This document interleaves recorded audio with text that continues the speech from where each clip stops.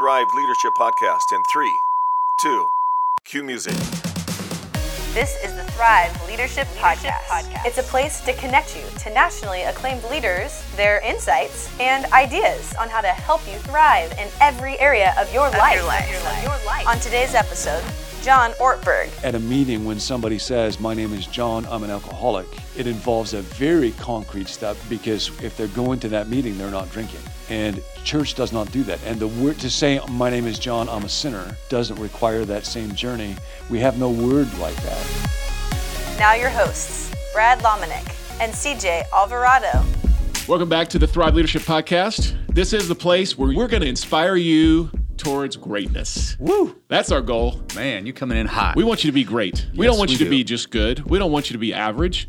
We want you to be above average. We don't want you to be an ordinary leader. We want you to be an extraordinary leader. So thanks for being a part of this journey with us. CJ Alvarado, Brad Lomenick, we're here with you for the next few minutes. Take you on this journey. That's right. What are you excited about right now in life, CJ? In life? Yeah, just in life in general. I know that's a big question. Brad, I'm just at a place where I'm content, and that's a really exciting time. Okay. Regardless of what's going on, being grateful for what's around me, having life, having the ability to create. It doesn't need to be any more than that for me right now. I like that. Yeah. I'm excited about playing golf in Colorado Springs. Wow. At the Broadmoor. The Broadmoor. I just threw something specific at you. No, I know exactly where the Broadmoor is. Yeah, the Broadmoor. One of my favorite golf courses in all the country. You can hit the ball a country mile up there because the air is thin. Yes. So the driver gets pulled out on every hole, regardless of whether it's a par 3 of 112 yards or a par 5 of 600 yards. I'm hitting my driver on every hole. Yeah. Because I want to just be the beast that can hit the long ball. Because when you're in Colorado Springs, the ball goes further. You get that extra sense of satisfaction. Yeah, you feel like you're Bubba Watson standing up there. You get a good view, too. You've got Pikes Peak and NORAD right there, right? Amazing views. Yeah. By the way, speaking of NORAD, we're going to get to John Ortberg here in just a few seconds. Not that John Ortberg has anything to do with NORAD. No. But there's a great article that I recently read that is from an excerpt of a book that I'm not sure who the author is, but he goes into NORAD and sort of tells all, but doesn't tell all. And it's this fascinating sort of look back at the Cold War and how NORAD is still functional. It still works. It still exists. There's still, the North American Strategic Air Defense System is all housed out of there. Right. In the mountains, Cheyenne Mountain, which is right behind the Broadmoor, just to the south of Pikes Peak. Right. So if you're driving through Colorado Springs, the way you can tell where NORAD is look at Pikes Peak, then look to the left, and there'll be all these antennas. Right. And they're all lit up, especially at night. That is NORAD. Right. Underneath millions of pounds of granite in the mountain is a city. That is true. I have a NORAD story. I have a friend that lived in the Broadmoor. I stayed with him for a week. I went for a hike up that way. I didn't know much about NORAD. In fact, at that time, it was hard to believe that it was a massive military and government thing there, right? People were like, we're launching missiles from this place. We can run the whole nation from NORAD or whatever. I'm hiking up there. I started getting a little bit too close. All of a sudden, an armed guard just appeared out of the distance. Because when you're hiking up there, it's not like there's big front doors. There's a big obvious thing. Was there a fence or any kind of sign? Yeah, there's a fence, down the road, but it doesn't feel like there's a massive complex. Like you said, it's in the mountain. Right. But it just waked me up, so I ran down the hill. But what did the armed guard do? He didn't have to do anything. He just was there with a machine gun. Was he standing there? He was just kind of, manning a particular perimeter. So but I think he came out of somewhere because he saw you? That was what Did he have radar lock on you? They must have had radar lock on me. Yeah, I guarantee you they were watching you. Yeah. Somebody was watching you somewhere and they said, hey, we got a shifty fellow. That's right. That's moseying up the old hiking trail here that looks suspicious. Somebody needs to get out there with the rubber bullets and fire one at his noggin and see what happens. Exactly. Anyway, beautiful place, man. It really is. Yeah, loved it out there. One of the things on my bucket list, which it's way down the list. It's like number 49 out of 50. All right. But it is to go and do a tour and go inside of NORAD. Are they letting people in now, huh? Yeah, I mean, you got to know people. Well, I feel like I got connection somewhere that can get me into the old NORAD. That's right. North American Strategic Air Defense System. Yeah. So, speaking of defending our country, John Ortberg is a leader that helps you defend your soul. That was great, Brad. He's on offense and he's on defense as it relates to your soul, to your heart, to your discipleship, to following Jesus. Yeah. And So many of you all already know who John Ortberg is because you've probably read one of his books at some point. He's written so many of I would say the classics of Christian living. He is the pastor of Menlo Church, which is in Menlo Park, California. Been there for many years. Before that, he was at Willow, a small little church outside of Chicago. Tiny church, yeah. Yeah, and John Ortberg is one of the great teachers of our generation, great Bible teachers. And he's also just a great guy. He's an amazing guy. He's leading a church and a team in one of the most influential regions in the world, too. Yeah, I mean, you know this. You live out here. Your wife went to Stanford, which is in Menlo Park. Yeah. I mean, you know that area and how influential that part of the country and part of California is. Right. I mean, John certainly doesn't, use this, at least in just conversation, but I mean, people don't realize you've got Google right down the street from him. He's literally got Apple a few blocks away from his campus. I mean, This is right in the heart of that. And so leading, I've always appreciated and respected the way Menlo just leads and influences in that community because they do it with such grace and skill. So great guy. I'm really excited we've got him on this podcast. And you got Condi sitting in your congregation. You got the former Secretary of State, former head of the National Security Council, a legend, Condoleezza Rice. I would be incredibly intimidated if I had to teach every week with her sitting there taking notes or not taking notes, looking at me like, who is this clown? That would be my thought if I was having to sit in front of Condoleezza Rice. Right. She's dozing off, nodding off. Exactly. Yeah. And he's got many of those other people that you may not know, but you would know. Oh, yeah, absolutely. And one of the things in this interview you're going to hear is recently John has really discovered, because of some family stuff, the power of AA. And so this is a fascinating conversation and one that all of us need to be really, really aware of as it relates to how do we look at AA from the church side, because he gets into some of the history, which I didn't even realize. I didn't either. And how AA was started and the connection points, but he's been walking through this because he wanted to learn about it. Anyway, I'll tease that enough just to set it up, but that's one of the things out of this conversation that we didn't expect, but it was a really, really good surprise to be able to dive into that. So here is the pastor of Menlo, best-selling author of numerous books, and just a great all-around guy, Pastor John Ortberg. There's a passage in the New Testament that I love where John says, "See, I have set before you an open door no one can close." So that whole idea of what does it mean to have an open door that God has set before you, and how do you walk through it? How do you recognize open doors? What do you do if you go through the wrong one? Just that. It's really about how do I know God's will for my life? You got a few things to say about that issue.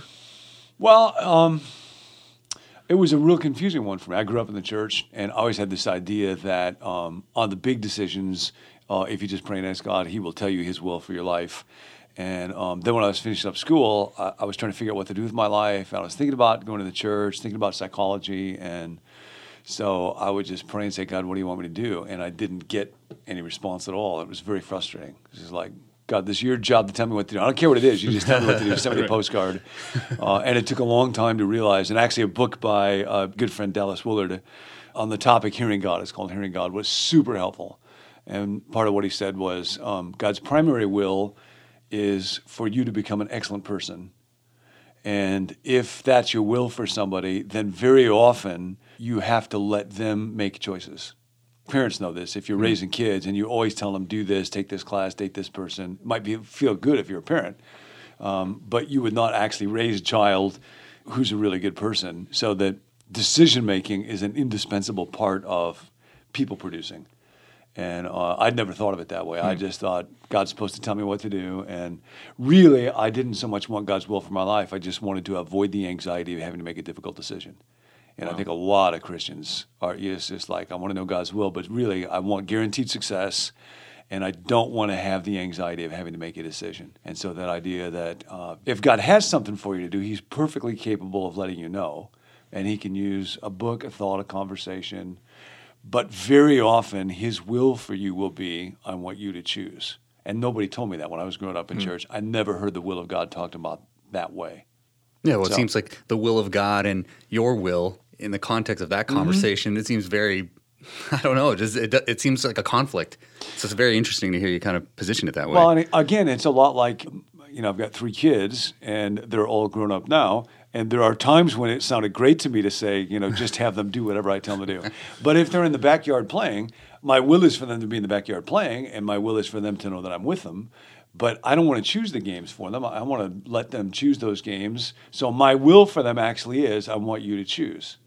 Because if people don't go through the experience of making choices, making decisions, with all of you have to learn, you have to ask questions, you have to do research, you have to live with the consequences, you have to take responsibility. You grow through the process of making decisions in ways that you would never grow if you don't have to make decisions. But again, I just think in a lot of ways, what really hurts us with God isn't the stuff we don't know, it's the stuff we think we know that we're wrong about. And the will of God is one of those topics where so many people, they just think it's God's job to tell me what to do. And if I'm at a difficult decision, then I'll pray and ask. And if I don't hear something, then I've done something. And it was really confusing for me because I was going to become a pastor. And in my tradition, if you were going to be a pastor, you had to get a quote unquote call. And that wasn't true for other jobs. People could, become a dentist or a butcher and they didn't have to get a call. And they love Jesus, but pastors were supposed to get a call. And I never got a call. I was like, the best I could discern it, it was just up to me to choose what I would do with my life. And again, in my tradition, when it was time to get ordained, which is a part of like the credentialing of a pastor, that was one of the questions of, tell us about your call. And so to say, well, I think that I have a calling to do this, and I certainly am called by God to love Jesus and become a good person. But I never had some experience where it said vocationally a church has to sign my checks as opposed to doing something else. And that did not go down well with the people that I was seeking to have my call affirmed by. Yeah. Talk about the reality of pastoring in Menlo Park. Yeah. Which, for those who don't know, is a hotbed for technology. It's the center point in many ways of Silicon Valley. You are around a lot of people who have incredible influence and also are creating things that are now driving change and innovation. Yeah. Just give us an insider's perspective on that reality. Well, for one thing, it's humbling to be the dumbest guy in the room all the time. And just to recognize, like one of my jobs is just to try to avoid saying dumb stuff. And almost any subject that I'm talking about, economics or social sciences or anything other than or including, exegesis and spiritual life is stuff that there's people sitting out there that know way more than I do. And so I have to caveat stuff all the time. Lots of you know way more about this than I do. I have a friend that lives in Orange County, and he was saying in Orange County, everybody wants to be the most beautiful. And where I live, everybody wants to be the smartest. And part of what that means is there's an intense performance culture. And so I think people live under enormous pressure. So on the one hand, it's a very exciting place to live. Developmentally, there's a lot of stuff going on. Ethnic diversity is tremendous, and that's very, very exciting and really cool to get to watch and learn from. So I love learning there. But everybody wants to create a startup and drive a Tesla and save the environment. And so you have a lot of creativity, but about an inch beneath the surface, there's addiction issues, there's emotional health issues. Nobody moves to the Bay Area for a relationship. Everybody moves out there for opportunity. Everybody moves out for a chance to become a success. People are paying $1,000 a month to rent a bed in San Francisco. Not even a room, a bed. There was a 1,000 square foot house that got listed in Palo Alto last month for $2.2 million. Hello. Gosh. And it got sold for $2.55 million. So, housing, financial pressures, that stuff's crazy. And for a church to be a place to say, anybody can come here and you don't have to perform, there's a huge hunger for that. So it's a really interesting combination of, I think it's a place where you really need to speak to people's minds. And in a lot of places, I think people tend to be reached through churches by emotions or by a certain kind of musical experience or something. In the Bay Area, for a lot of people, it's really, if God's going to reach them, it's through the mind and then through making a difference in the culture around issues of poverty and homelessness and so. And so you'll lean your teaching, the series, the scripture, all of your standing up and leading people from that perspective towards that end. Yes, I'll think a lot and talk with folks a lot about what are people reading, what are people listening to, what are people thinking about, what are they talking about, what are the issues that people are concerned about, how do we address those. So when I was in Chicago at Willow Creek, it was a little different. It tended to be focused more on kind of story, life change, more practical, and that certainly is very much a part of what we're doing at Menlo, but it's a little different ecosystem. And so to address what it is that people are talking and thinking about is just part of the mission work there. One of the people that you mentioned, Dallas Willard, you've been deeply impacted by him, and you're part of the board and the group that has created the Dallas Willard Center. Yes. Talk about some of that work, because I know that's a deep part of your passion at this stage of life and some of the things you're giving a lot of energy and time to. I was just with a couple last week who they have a 2-year-old son. They were introducing me, and they named him Dallas after Dallas Willard. He was a guy of disproportionate impact because he was a wonderful thinker, a philosopher at University of Southern California, but his heart was better than his mind, and he just lived in the reality of the kingdom in remarkable ways. There's a center, it's associated with Westmont College in Santa Barbara, and if you're going to do spiritual formation, Santa Barbara's not a bad place to do it. Exactly. It's a good place to go get formed. And a fellow named Gary Moon is the executive director of it. And it's called the Dallas Willard Center, but it's really not about Dallas. I think for anybody who's interested in that, for me, when I went to school, I went to get a degree in theology, but also in clinical psychology, because that question of how do people change and why is change so hard? And how does faith fit into that? And I grew up in the church, but why is it that people in churches, although they may affirm the creed and they might avoid adultery or drunkenness a little less often than people outside the church or hide it better, but why does it not produce people who are more joyful and more loving and more honest? All those questions seem like the most interesting ones. And it was really by coming into contact with Dallas's work and person that it was like it opened doors to worlds of wisdom about how spiritual change happens and how power becomes available to people that for whatever reason I in my tradition had just not known about. I grew up in the church and I'm very, very grateful for, but when it came to change, about all I knew was you're supposed to read the Bible regularly and pray regularly and go to church and avoid these certain sins. But finding a way of life that could be a conduit for spiritual power and freedom from the sins that just choke you to death, I did not know about. So devoting a lot of time and thought and energy to continuing that. How do we help the church in our day discover a way of Jesus through which genuine transformation can happen? I love to be a part of that. And I'm actually thinking a lot right now and working real deeply in kind of AA communities and the 12 steps. Interesting. I'm dive into that a little bit more. So Dallas often used to write about if a church gets discipleship right, it will look a lot like AA. And so I'd always kind of been aware of that. And then a couple of things happened. One of our 3 kids got into AA 3.5 years ago.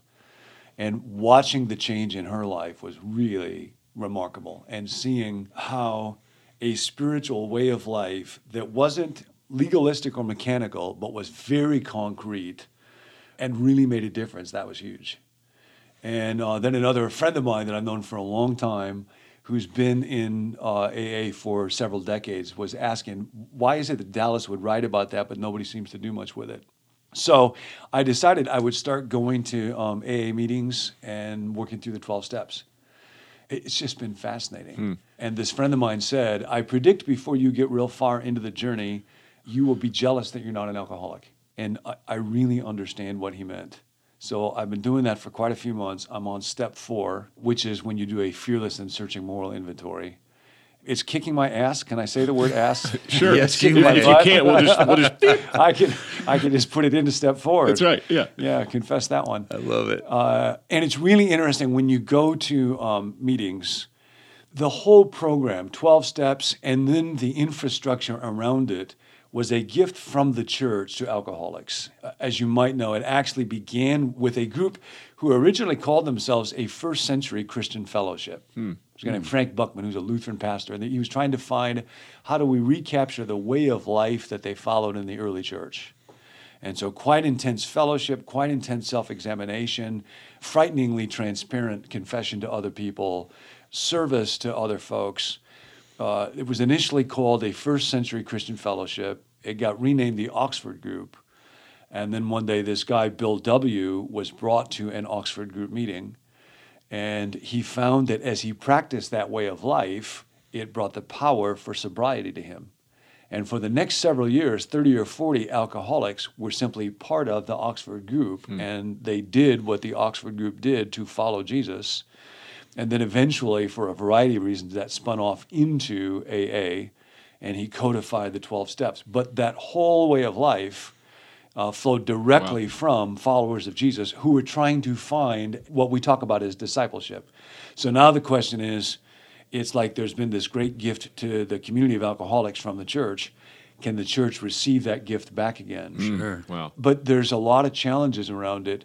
At a meeting, when somebody says, my name is John, I'm an alcoholic, they have been on a journey before they can say that sentence, where they have to experience great humiliation. They have to surrender.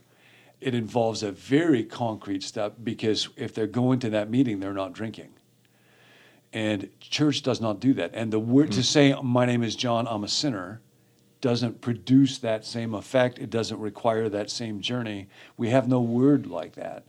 And I think the greatest problem in the church in our day, particularly in cultures that have been impacted a lot by the church, is there's no way of life that is so distinct and so intense that it brings with it the power to change. Now, in Jesus' day, it did. Just to follow Jesus, you knew if you were doing that or not. And then the Acts 2 church, that was so radically different than other people. And then it affected the culture, and by Constantine, everybody in the Roman Empire is a Christian. And it's no accident, that's when people started going off into the desert, and monastic movement started.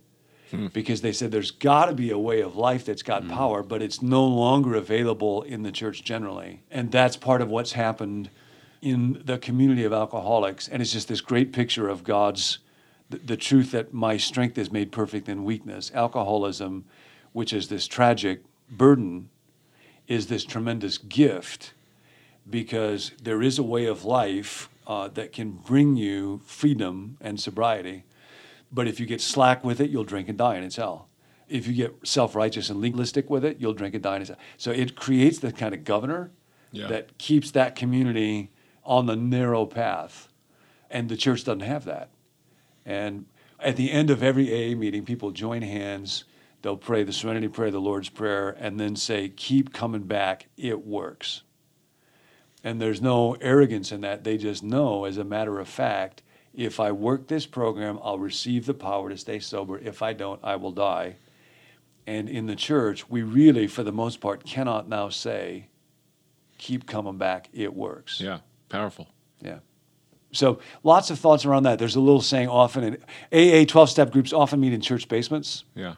And they will sometimes say, you can come downstairs and change, or go upstairs and stay the same. Wow. And I'll think, for the church, we'll talk these days about how Jesus announced the arrival of the kingdom of heaven through himself, so we want to make up there come down here.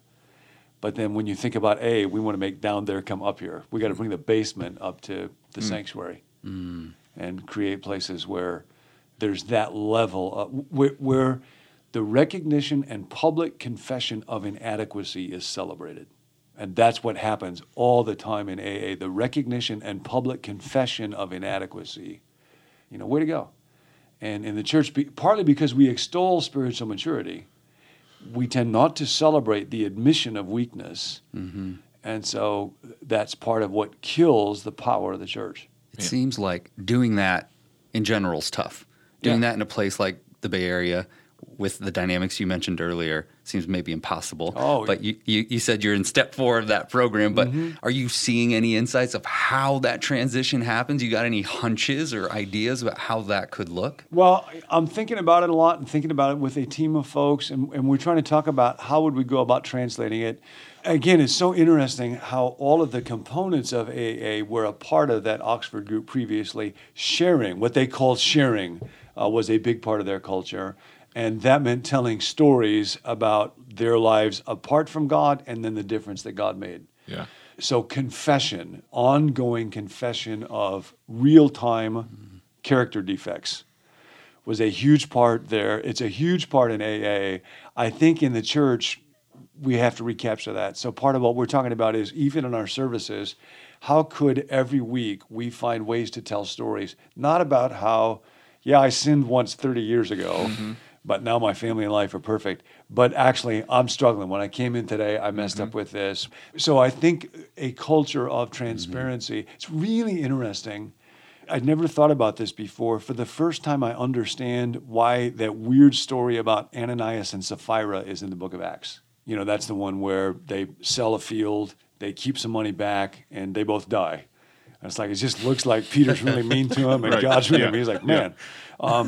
But when you think about the early church, it was a place of great power because people were fully transparent. With Jesus, the disciples, all their flaws were right there. Yeah.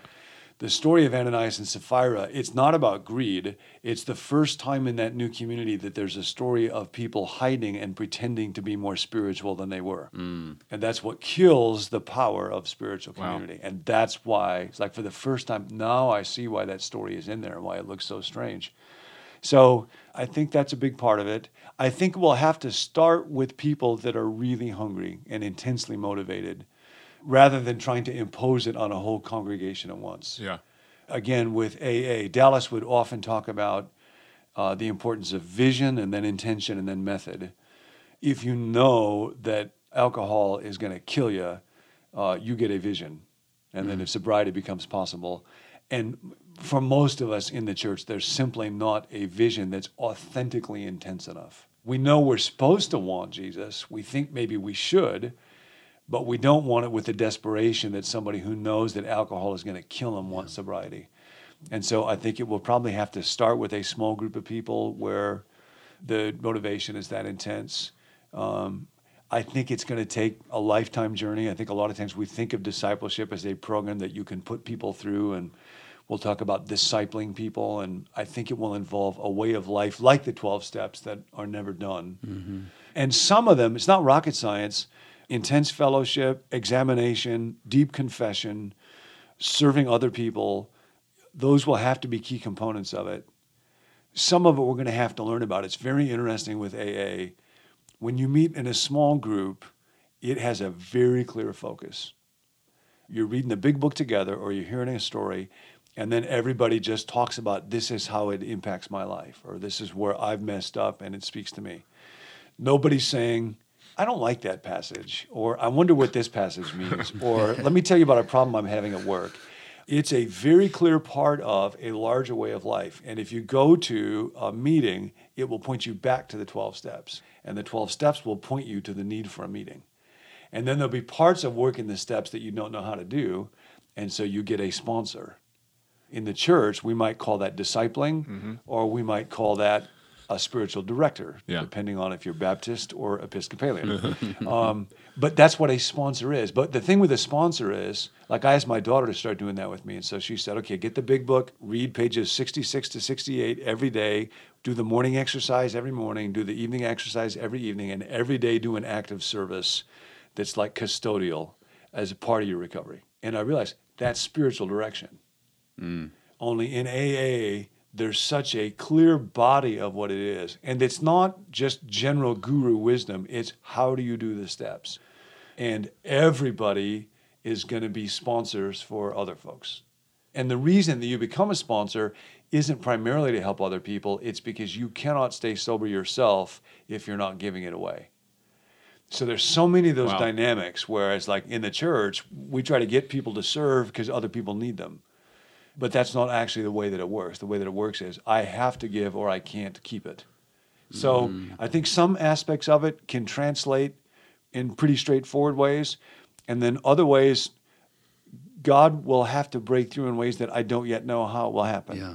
But I do think anytime there's been a great transforming movement from Jesus to the Acts Church to the beginning of these monastic communities to house churches in China to Wesleyan revival, to Bonhoeffer's little book, Life Together, that little group that he had in Nazi Germany, you find a group of people who discover a way of life.